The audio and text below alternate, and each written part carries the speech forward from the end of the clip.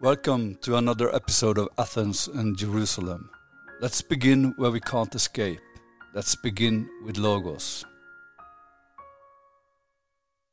Now, I would say that this openness, this being in the world, this referring to the world, to objects in the world, what I would like to call self-transcendence, this is disappearing as soon as you project a human being into a lower dimension than its own dimension.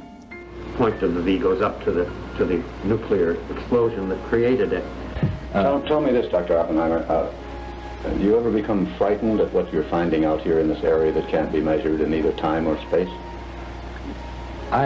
You see, that's a real point. Do not be afraid. Open your hearts, open up your hearts. Open up your hearts to Athens and Jerusalem, the infants of our culture, united, independent, polarized, and even bloody. Athens, the cradle of wisdom and rationality. Jerusalem, the cradle of faith and spirituality. In this podcast, we look at reunion. Could reason be more than modern secular skepticism? And could spirituality be more than belief?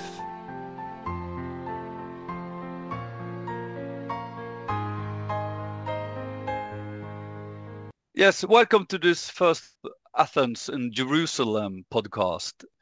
My name is Knut Ove Esøy. Together with me is Cameron Namdar and Stephen Phelps. I'm a philosopher from Norway, living in Oslo. And Cameron, would you introduce yourself? Yes, hello. I'm Cameron from Sweden, Västerås, a little city in Sweden, and I'm in general terms an educationalist. Yeah, and Stephen, you are actually in Portland? Yes, I am living in Portland, Oregon, sunny Portland this week, and I have a cosmology background. And I am a part-time armchair philosopher. Nice. I like the idea of armchairing philosophy. I think often we understand philosophy as something that is only for people with education, but I think philosophy is for everybody to. Exactly. Sorry, I was just going to say that I think what also seems to unite us all is that we are amateurs. Now, in the original sense of the word, the word amateur is usually understood as someone who is not really good at something or is not, but originally the word amateur meant someone who actually loves something or what they're doing, and they're not doing it for reasons of earning money or something, but just because of the love of it. And so I think we are, yes, amateur armchair philosophers, and that's a great position to be in. Yes, and I hope the listeners on this podcast, they also could have the same feeling of amateurship as yes. we have when we are. So we hopefully we're gonna do some armchair philosophy with you all. And so why Athens and Jerusalem? What is this podcast all about, Cameron? Well, I mean, I can just give my own personal angle as an educationalist, because working with schools and young people at schools, children at schools, you soon come to realize something that also research and statistics show, that young people in today's world, many of them are not very well. They are depressed or stressed or sort of have a general experience of emptiness in life. And this is usually explained in psychological terms, because I think that in our modern scientific approach, we sort of categorize everything that is not purely cognitive as psychological. And so this has been seen as some sort of a psychological crisis of the young people. But I think that there is something much deeper to this. And I think the reason why so many young people all over the world, especially in the Western world, are not feeling very well is not just because of the kind of obvious psychological reasons that have to do with their awareness of global threats or the way that their self-esteem is regulated by social media and things like that. But I think that there's a more general sort of sense of emptiness, if one can say so, a lack of true meaning and purpose, a lack of possibility of seeing one's life as something meaningful in existence, in relationship to existence. And I think we can see some very tragic examples of this. For instance, some time ago, this very loved and skilled and famous Swedish musician Avicii committed suicide. Someone who, by any standards of our times, was successful. He was successful. He was well off. He was financially well off. He was loved. He was popular. His music was appreciated. And yet, and this is what his family actually said, that the reason why he took his life at a young age was because he confronted existential issues to which he could not find answers. Yes. And I think that the fact that our educational system is mainly focusing on trying to get scientific knowledge, subject knowledge over to students, and not addressing issues that have to do with existential meaning or ethical issues or aesthetic matters. This is something which creates a sense of emptiness in young people's lives. And of course, this is not just this is not of course this is not a problem of the school system, because this is only within school system, this is only a reflection of what is happening in society at large. I mean, and it's not only obviously young people who are feeling this emptiness and lack of meaning. I think this is a general sort of characteristic of the times in which we are living. And there's this paradoxality in our times that on the one hand, we have this unbelievable amount of knowledge and technology at our disposal. And then the knowledge, I think, is doubling currently at some unbelievable rate of every 12 hours or something like that. And yet, in contrast to that, and while, of course, all this knowledge and technology has brought us many blessings and has solved many of our problems, it has left many even traditional problems unsolved, such as poverty or war or the like. But it has also created some new ones. Maybe one of the most prominent one of them is the environmental and climate crisis that we're facing as humanity. Okay. Okay. Yeah, because I think, Cameron, you are bringing up a lot of questions and a lot of different kind of possibilities of what we could talk about. So I think also Stephen would say something. But before, just because I think if this podcast could help people actually creating a language for our existential problems or our existential living, and helping people to bring forth new understandings or new concepts to help them to with the mind or their consciousness. I think that would be really really nice if we could do something like that. But and I also think that the education system, I'm not sure actually if that okay you said that we bring we have a lot of knowledge into the school systems, but is it really knowledge or is it just information? I mean, in my philosophical background, I would say that one of the problem with the modern understanding of knowledge is that we are missing out wisdom, insight, these kind of questions, or this kind of thinking that is not it may not be part of the scientific knowledge, but it's still knowledge. Or then we have to broaden our understanding of science to so we could give wisdom a larger part of the school systems and also our language. So Stephen, what is your why Athens and Jerusalem? Well, I share with both of you this sense that we are a civilization in a state of crisis. I believe this crisis, as much as it feels like a crisis of the present hour, of the present moment, and it is in a way, and what Kamran mentioned, these new statistics on the mental health of our youth is an example of where things seem to be taking a trend towards the worse.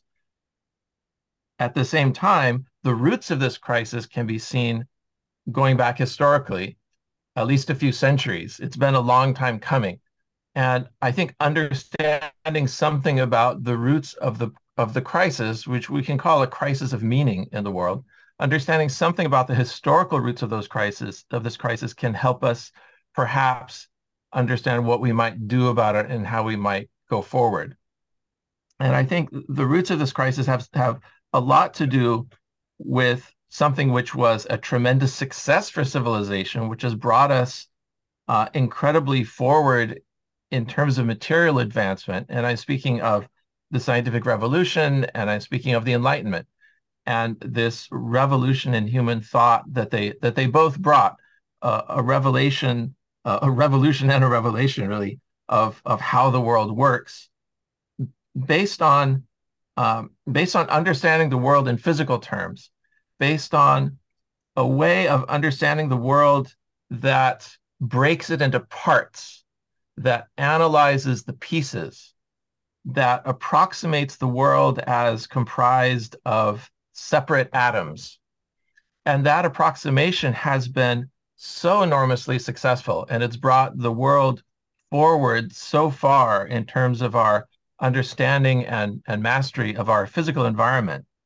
But there's, if you can say, a dark side of that tremendous success, which is this dissolution of a world which was once enchanted, which was once filled with interconnectivity, a meaning overarching everything, a meaning which was understood in very traditional theological terms as the providence of a loving God in the world that was responsible for the progress and movement of all things. That narrative has been undermined really fatally by this success of our understanding of the world in material terms, an understanding of the world as resolved and divided into parts. And so we're living in this world today, in a modern world, in which the traditional meanings have been drained out, in which our traditional narratives, particularly our traditional sacred narratives, have been undermined. And we're left with a world which we master to such an incredible degree, but a world in which we exist as separate entities, fundamentally separate from each other, just as atoms are fundamentally separate from other atoms. And it's a world that's fundamentally as well drained of overarching meaning. It's a world in which everything is explained by the immediate impact of forces. We see things in terms of causes and effects at a very, let's say, local level. And we don't see or recognize there being any trends on a much larger level, unless it's the trend of entropy, of everything running down, and finally of everything finally dying in the end, and everything becoming more disordered. So understanding, I think, something of the root of the present day crisis, which is a crisis of meaning, can help us ask the question: can we recover that meaning? Can we re-enchant the universe? It's having been so disenchanted by something which has been such a tremendous leap forward in human civilization, a tremendous leap forward in human consciousness, but at the same time, it has not come without its cost. And in trying to ask this question, how can we re-enchant the world? We realize at the same time that we can't do it by going backwards to old ways of thinking. We can't do it by returning to the theologies of the past, by returning to these narratives of the past. But we have to do it somehow by a rebirth of meaning and a rebirth of the magic of things, but in terms of the scientific understanding of the world that we've gained.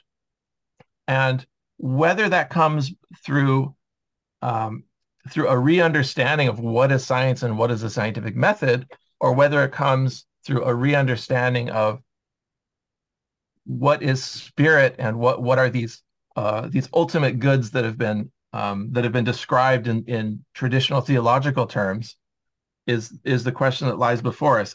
My personal suspicion is that it's more the latter than the former. It's more a matter of revisioning and re-understanding spirit and what we mean by spirit, what we mean by meaning and purpose. I don't think it is as much going to lie in the direction of finding a new way of doing science. Thanks, Stephen. I follow you, but if I should try to how to rebirth or how to develop science, or maybe I could rather talk about truth, because I think the word truth, or what truth is a problem actually in our society, and especially in the intellectual academic society. I think we often, especially after the postmodernist area, there has been a lot of even some are just saying that knowledge and there's something that is created by is constructed by the human beings, and it's only a question of language. But I think if we should, I think we have to try to visualize or to feel what truth could be as a phenomena that is actually existing in the world, as something that exists. And if we try to, then maybe we could make truth actually something that is sacred and something that is mystical in some way, that is also it helps. I think that would, let's talk. If you said spirit, if you say soul, how is, do we dare to talk about human with soul or with a spirit today? And yeah, especially in the academic society, this is especially in Norway and Sweden, I guess, it's very problematic to use words like this, because we are not able to defend the possibility of truth as something that actually exists, or the soul as something that exists by our scientific way of thinking. Yeah, this problem of truth is in some way the real central problem of the present day, in which our traditional concept of truth let's say, prior to this great intellectual revolution of the last few centuries, is that truth was something that comes down from above. Truth is something which is given by, say, a prophet, or revealed by a sage.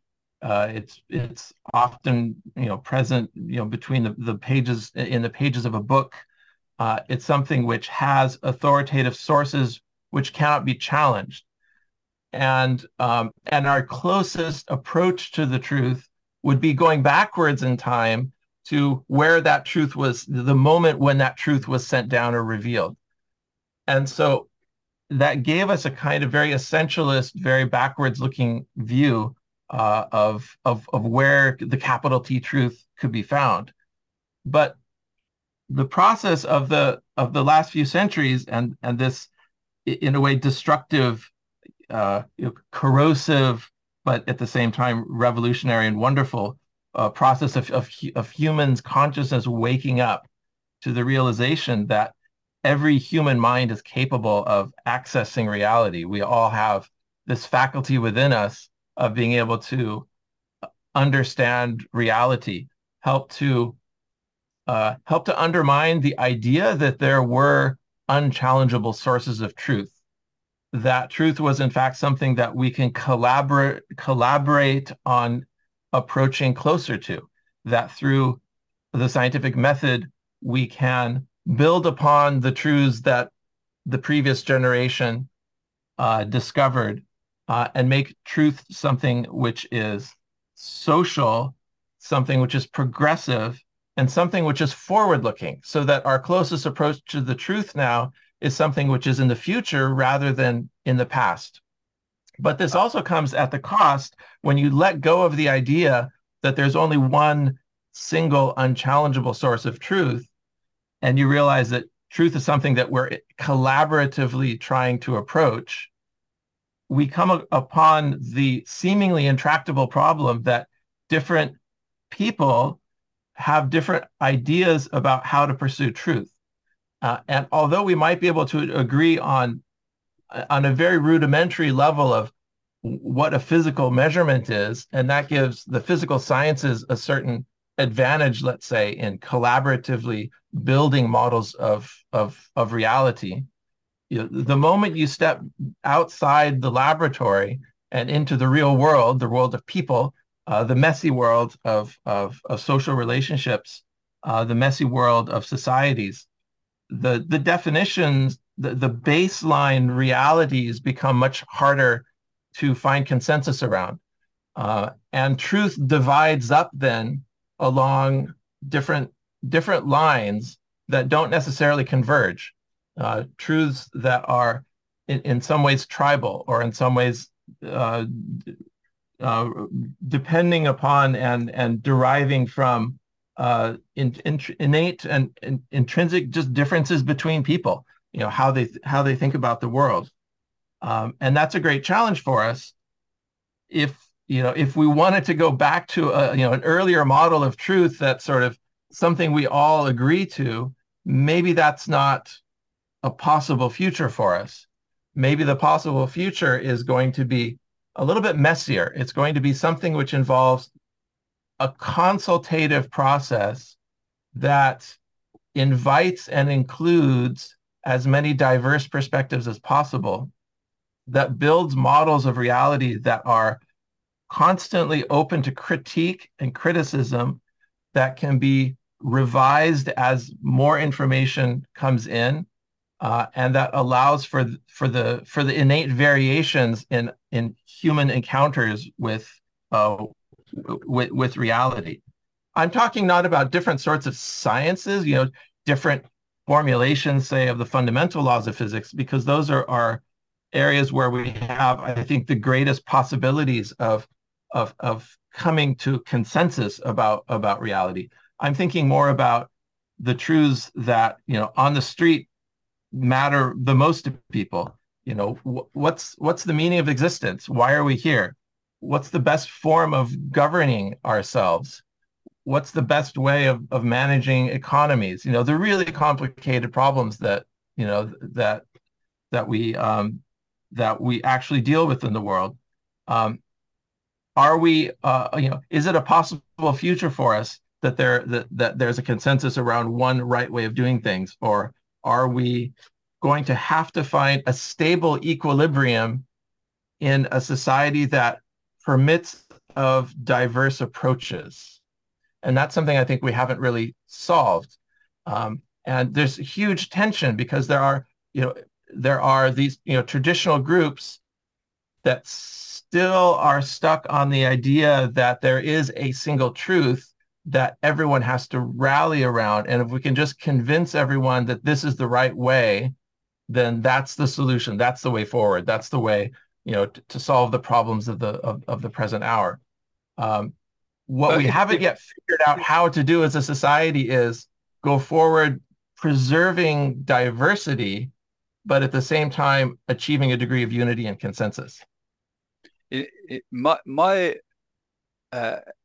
so because I can follow you in one way, and then I think as long as human is human, we will never find the answers to the really huge or the deepest questions of existence.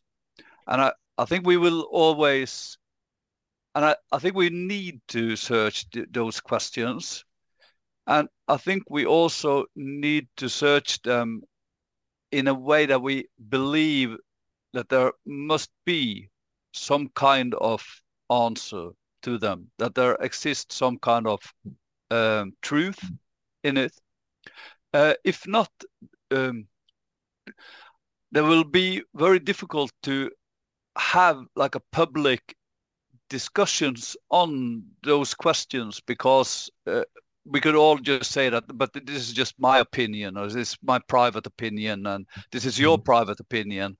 And then there will only be a lot of like 7 billion monologues, and we are not discussing anything.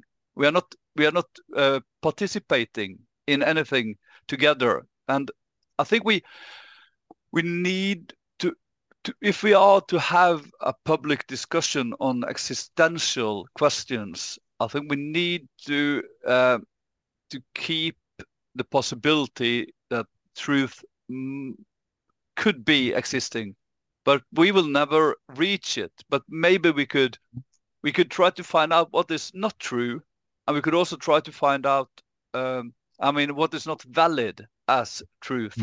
I think when I read like the old Viking wisdom, I can still find a lot of truth in those words of wisdoms, and I think there are some possibilities that the human being actually could try, or could. It's not only a question of math. Two adding 2 is 4, of course, and that would be it would always be 4, even though every human being was dead. Then this would still be, and I think we could also say that we don't know our future. That's also a truth for me, and it's an important truth. And to know that we are going to die, yes, it's a truth, and it's something that is important for us to understand and to live by. So I think we should try to differ between cultural particularities and universal truth. So we have to differ between that we know that this kind of knowledge or wisdom has arrived from the book from Athens, or the book from the Viking Age. Okay, but let's forget about the origin and start to ask the question: what is valid? What kind of claims are actually valid or not? And I think it is possible for human to feel, or to understand, to really understand that some claims are valid, even though they come from different cultures. Yeah, that's a great point. Maybe one way to rephrase what I was saying is that we want to avoid two extremes. On the one extreme, as you point out, we want to avoid the completely unworkable future of there being 7 billion completely separate opinions that are all sovereign, and with there being no standard or of discriminating between different versions of what people think to be the truth. And on the other extreme, we want to avoid the kind of imposition of a monolithic conception of what truth is, because somewhere it's in between. Just looking at the history of thought, I mean, going back to the very first Greek philosophers who asked, the big questions, example being, Heraclitus is an awesome starting point, and I'm sure we'll come back to this in future sessions. But between, as one of the ancient Greek philosophers who had an idea about the one and the many, and he said, well, reasoning according to the logos, he said, it's wise to believe that everything is one. But then you have other ancient Greek philosophers like Democritus. And Democritus said, well, everything is atoms in the end. It's just atoms in the void. And so you had from the very beginning of human attempts to understand the deepest questions, very different conceptions. Is everything one in the end, or is everything many in the end? And over the whole history of human thought, with like the combined efforts of the brightest people, we still haven't answered that question. And so and that's just one of the many fundamental questions raised by the ancient Greeks, for none of which we have a resolution. It's almost as though whatever ultimate reality is, it is so designed so that it can't be categorized or pigeonholed into one single declarative statement. I think it was Niels Bohr, one of the architects of quantum mechanics, who said something like, it's a characteristic of the deepest truths that their opposites are equally true.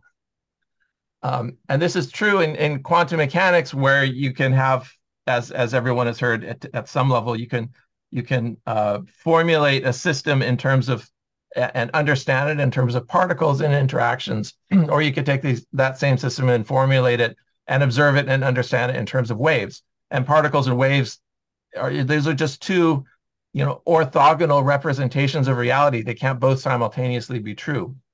And if that's true of the most fundamental elements of reality, as far as our physical understanding of the world is concerned, could it not also be true in regard to other truths, other meaningful statements that we can make as humans in the world? Are there complementary perspectives? Maybe not an infinite number of equal perspectives. It's not 7 billion opinions, but maybe there's, a few, maybe that's just two, maybe things tend to resolve into polarities. And we see this, or dualities, and we see this in very fundamentally in the structure of the physical universe. So many, space and time and matter and energy and so forth. Things tend to resolve into complementary pairs. And maybe that has something to do with the truths that we're trying to reach. It's not that it's not that we're ever going to get at, the correct way of understanding something, but because the opposite way of understanding is, there's probably something to that as well.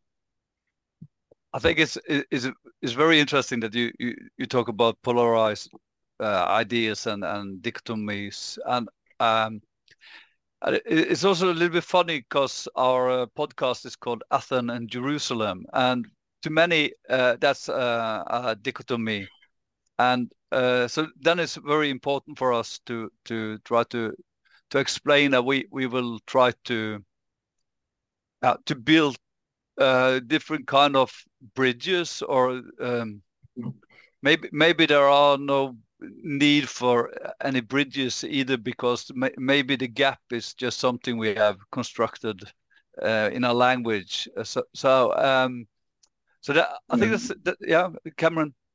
Yeah, I mean, yes, I was just thinking the same thought that, in a way now the circle is closing. We're coming back to this, to the very idea of this series of podcasts bringing Athens and Jerusalem together. And I think one thing that seems to me to be um, of some interest is that it looks like, um, yes, I mean, definitely, I think we have come to an age of maturity of human thought where things that formerly seemed to be irreconcilable dichotomies can be now seen as complementary totalities. And thinking of Athens and Jerusalem, I've been reflecting that if we take the scientific rational approach alone without the complementary perspectives of existential and ethical um, points of view, then we actually end up in a world that is not rational. I mean, if you look at the world that we are living in today, is it rational? I mean, is it rational that we kill each other? Is it rational that there's injustice? Is it rational that we are destroying our environment? I mean, obviously not. On the other hand, if you take existential, spiritual, or religious systems and separate them from a rational perspective, then we end up also in systems which actually are not any longer spiritual. I mean, is Talibanism something that is spiritual, that is promoting human flourishing? So I think it's quite obvious that then when we make this kind of a um, um, separation, which is really not in the perhaps nature of reality, then we end up with two extremes that are not even what they claim to be.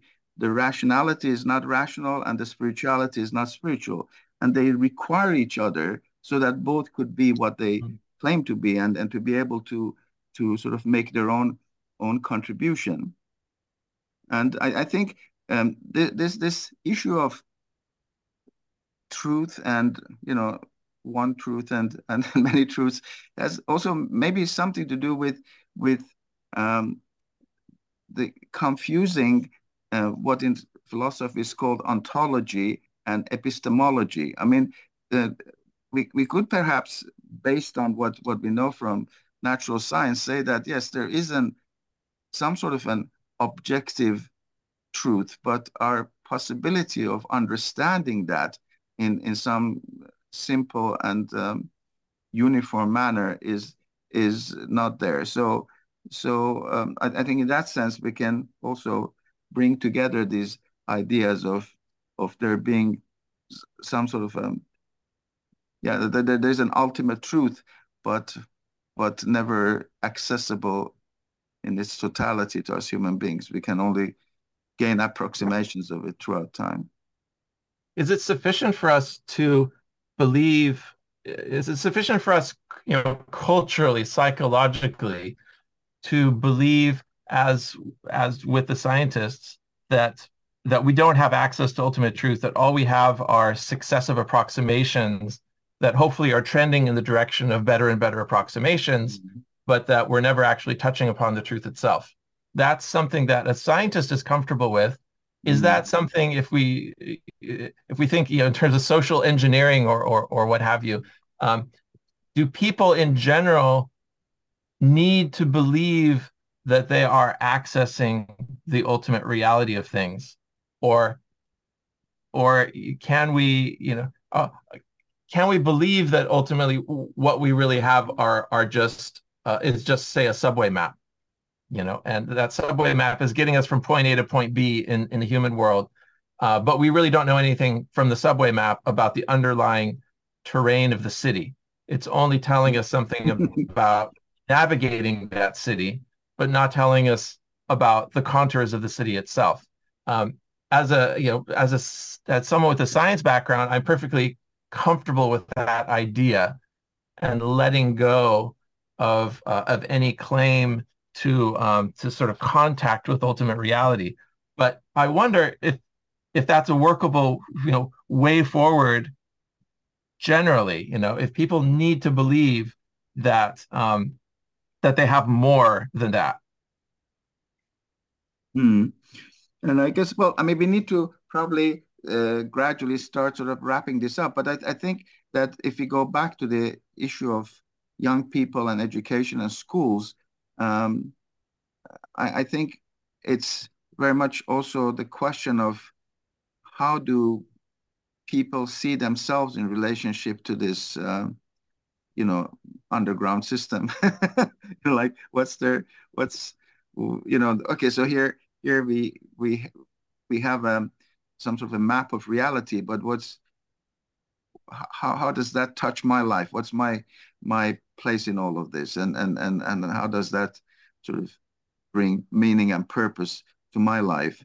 And I think this is where we need to perhaps in future episodes talk more about how we can bring these philosophical perspectives to bear on the everyday work of schools, and how can we, and not just of course schools as such, but I mean how can we prepare the young generation for this new world that has, as you said, Stephen, I mean, it's been in the making, but still, I think that the way that it has taken form now during the past couple of 100 years, and perhaps even more so during the past 50 years, um, it's something very, very special, and it seems like we're at a sort of a critical point of transition, or even what in physical science is called a bifurcation point. We've come to a point where we really cannot carry on any longer on the same trajectory that has carried us so far, and that we are now going on, and trying to continue this trajectory will, as we can see now, result in greater and greater catastrophes and suffering. So somehow we need to prepare the young generation to not just to adapt to the world that we have created, but to transform it. And then that's, I think, where they will need to be able to bring together Athens and Jerusalem. So maybe these are some of the questions and issues that we can discuss further in future episodes. Yeah, that brings us back a bit to some of the themes we were touching on earlier. This, this draining of meaning out of the world, that somehow has to be restored. And if, according to our current scientific conception of the world, we are just collections of cells with, electrical impulses, running between them, and if that's the end of it, then maybe that's part of the psychological crisis of the present day, which brings us to, well, what are we? Are we just physical cells, collections of cells, or is there something within? And we didn't take debate earlier when the subject of spirit and soul came up, but we're gonna, I'm sure, get deeply into this. Is there a soul, and what is the nature of that soul? Right. And there's so many different directions one can go with this, but just to throw out one possible direction, if we see as Kant did, that the world that is accessible to us purely is the appearances of things, which we organize by through our minds, but which leaves us no contact with the things in themselves, this invisible realm of capital T truth, capital R reality out there, which none of us have access to, but it's just this ever-shifting world of appearances, from which we construct these maps of meaning. Is that the best we can do? Or perhaps, and this is an idea that Schopenhauer had, and he was a direct successor to Kant, and Schopenhauer's intuition was, well, maybe we do have access to the things in themselves. Maybe we do have access to that ground truth layer of things, because ultimately the thing in itself is what he called will, and what we might call spirit, just translating that word into other language, or consciousness.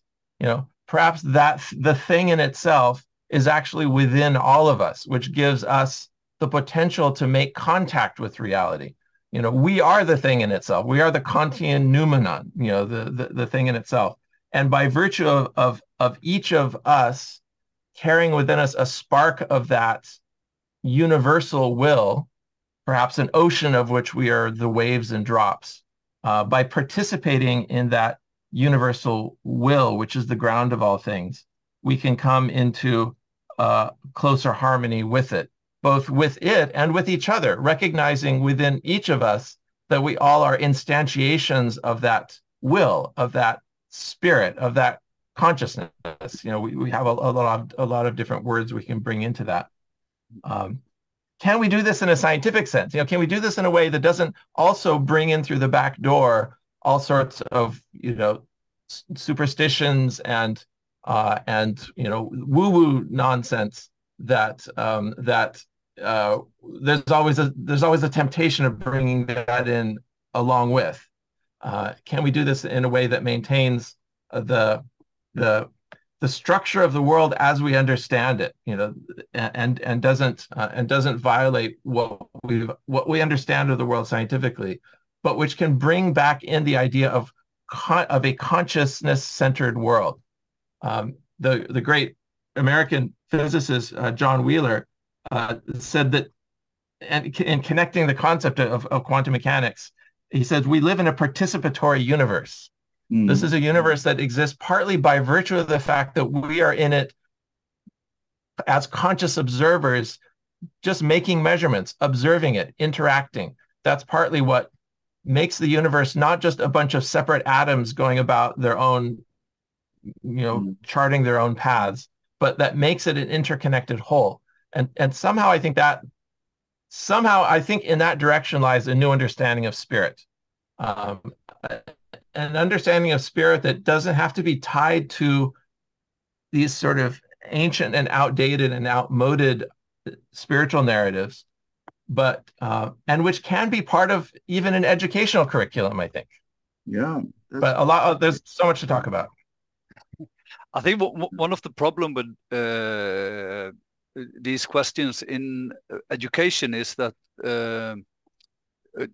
there's a possibility that we could transform the youth, and this idea of transforming, that's something that is is not politically correct to have these ideas.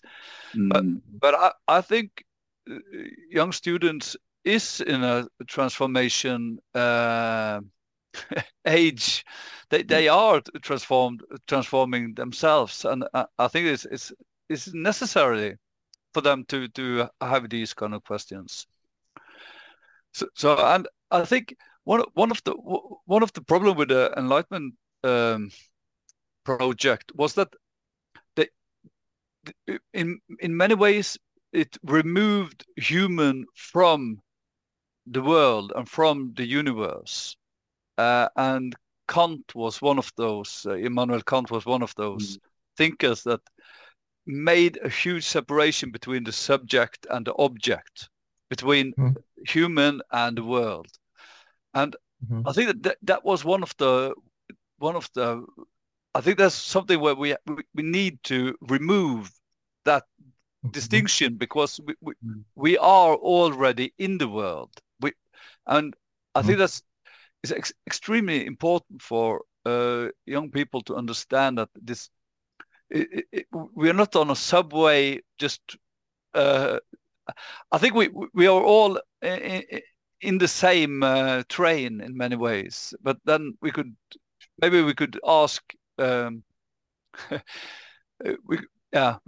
we can think that there are smaller trains in the in one huge train that is actually the world. And talking about Kant, I think what has happened in the world, even maybe worse than the separation of subject and object, is that humans who I think, because I think that was I consider that one of the great insights of Immanuel Kant, that human beings should always be, anyway, subjects. I mean, they should never be objectified. And today what we have done is that we have created a world where certain material values have become the subject, and human beings have become objects.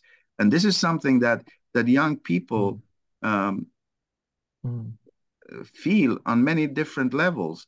They realize, for instance, when they come to school, that the school is not for them. They are there for the sake of the school. I remember one student once said this when I was visiting their class, said that nobody in this school is interested in my dreams. My teachers only see me as some sort of a bank of grades. And so, yes, I think this is also something where we need to help the young generation and the world in general to see that everything that we have in this world has to be for the sake of human beings, for the sake of human flourishing. And as Stephen was saying, of course, we have to then ask what is really a human being and what are those aspects of us that. But right now, I think young people have become very much like in the past, Inca cultures, where they used to offer their youngest and fairest people to sort of satisfy the gods, and this is what we're doing. We're offering our youngest and our future hope for satisfying the gods of materialism, and that perhaps has changed. Okay, anyway, lots of things to discuss next time. Yeah, so I would say that we have I think we have pinpointed a lot of different kind of questions and thoughts that we are gonna present further on in new episodes. So I think we should say goodbye for this time, and then we. So I hope to also of course, to talk more with both of you and to have new episodes on the program. So thanks. Looking forward to that. Thank you very much. Thanks to both of you. Thank you. You have been listening to Athens and Jerusalem, created by Cameron Namdar, Stephen Phelps, and Knut Ovese. Nora Juel is the broadcast voice and technical support. Music is pieces of Edvard Grieg's Morning Mood. The voices in the intro are Viktor Frankl, interview with Robert Oppenheimer, and Pope John Paul II. Thank you for listening, and please check out another episode.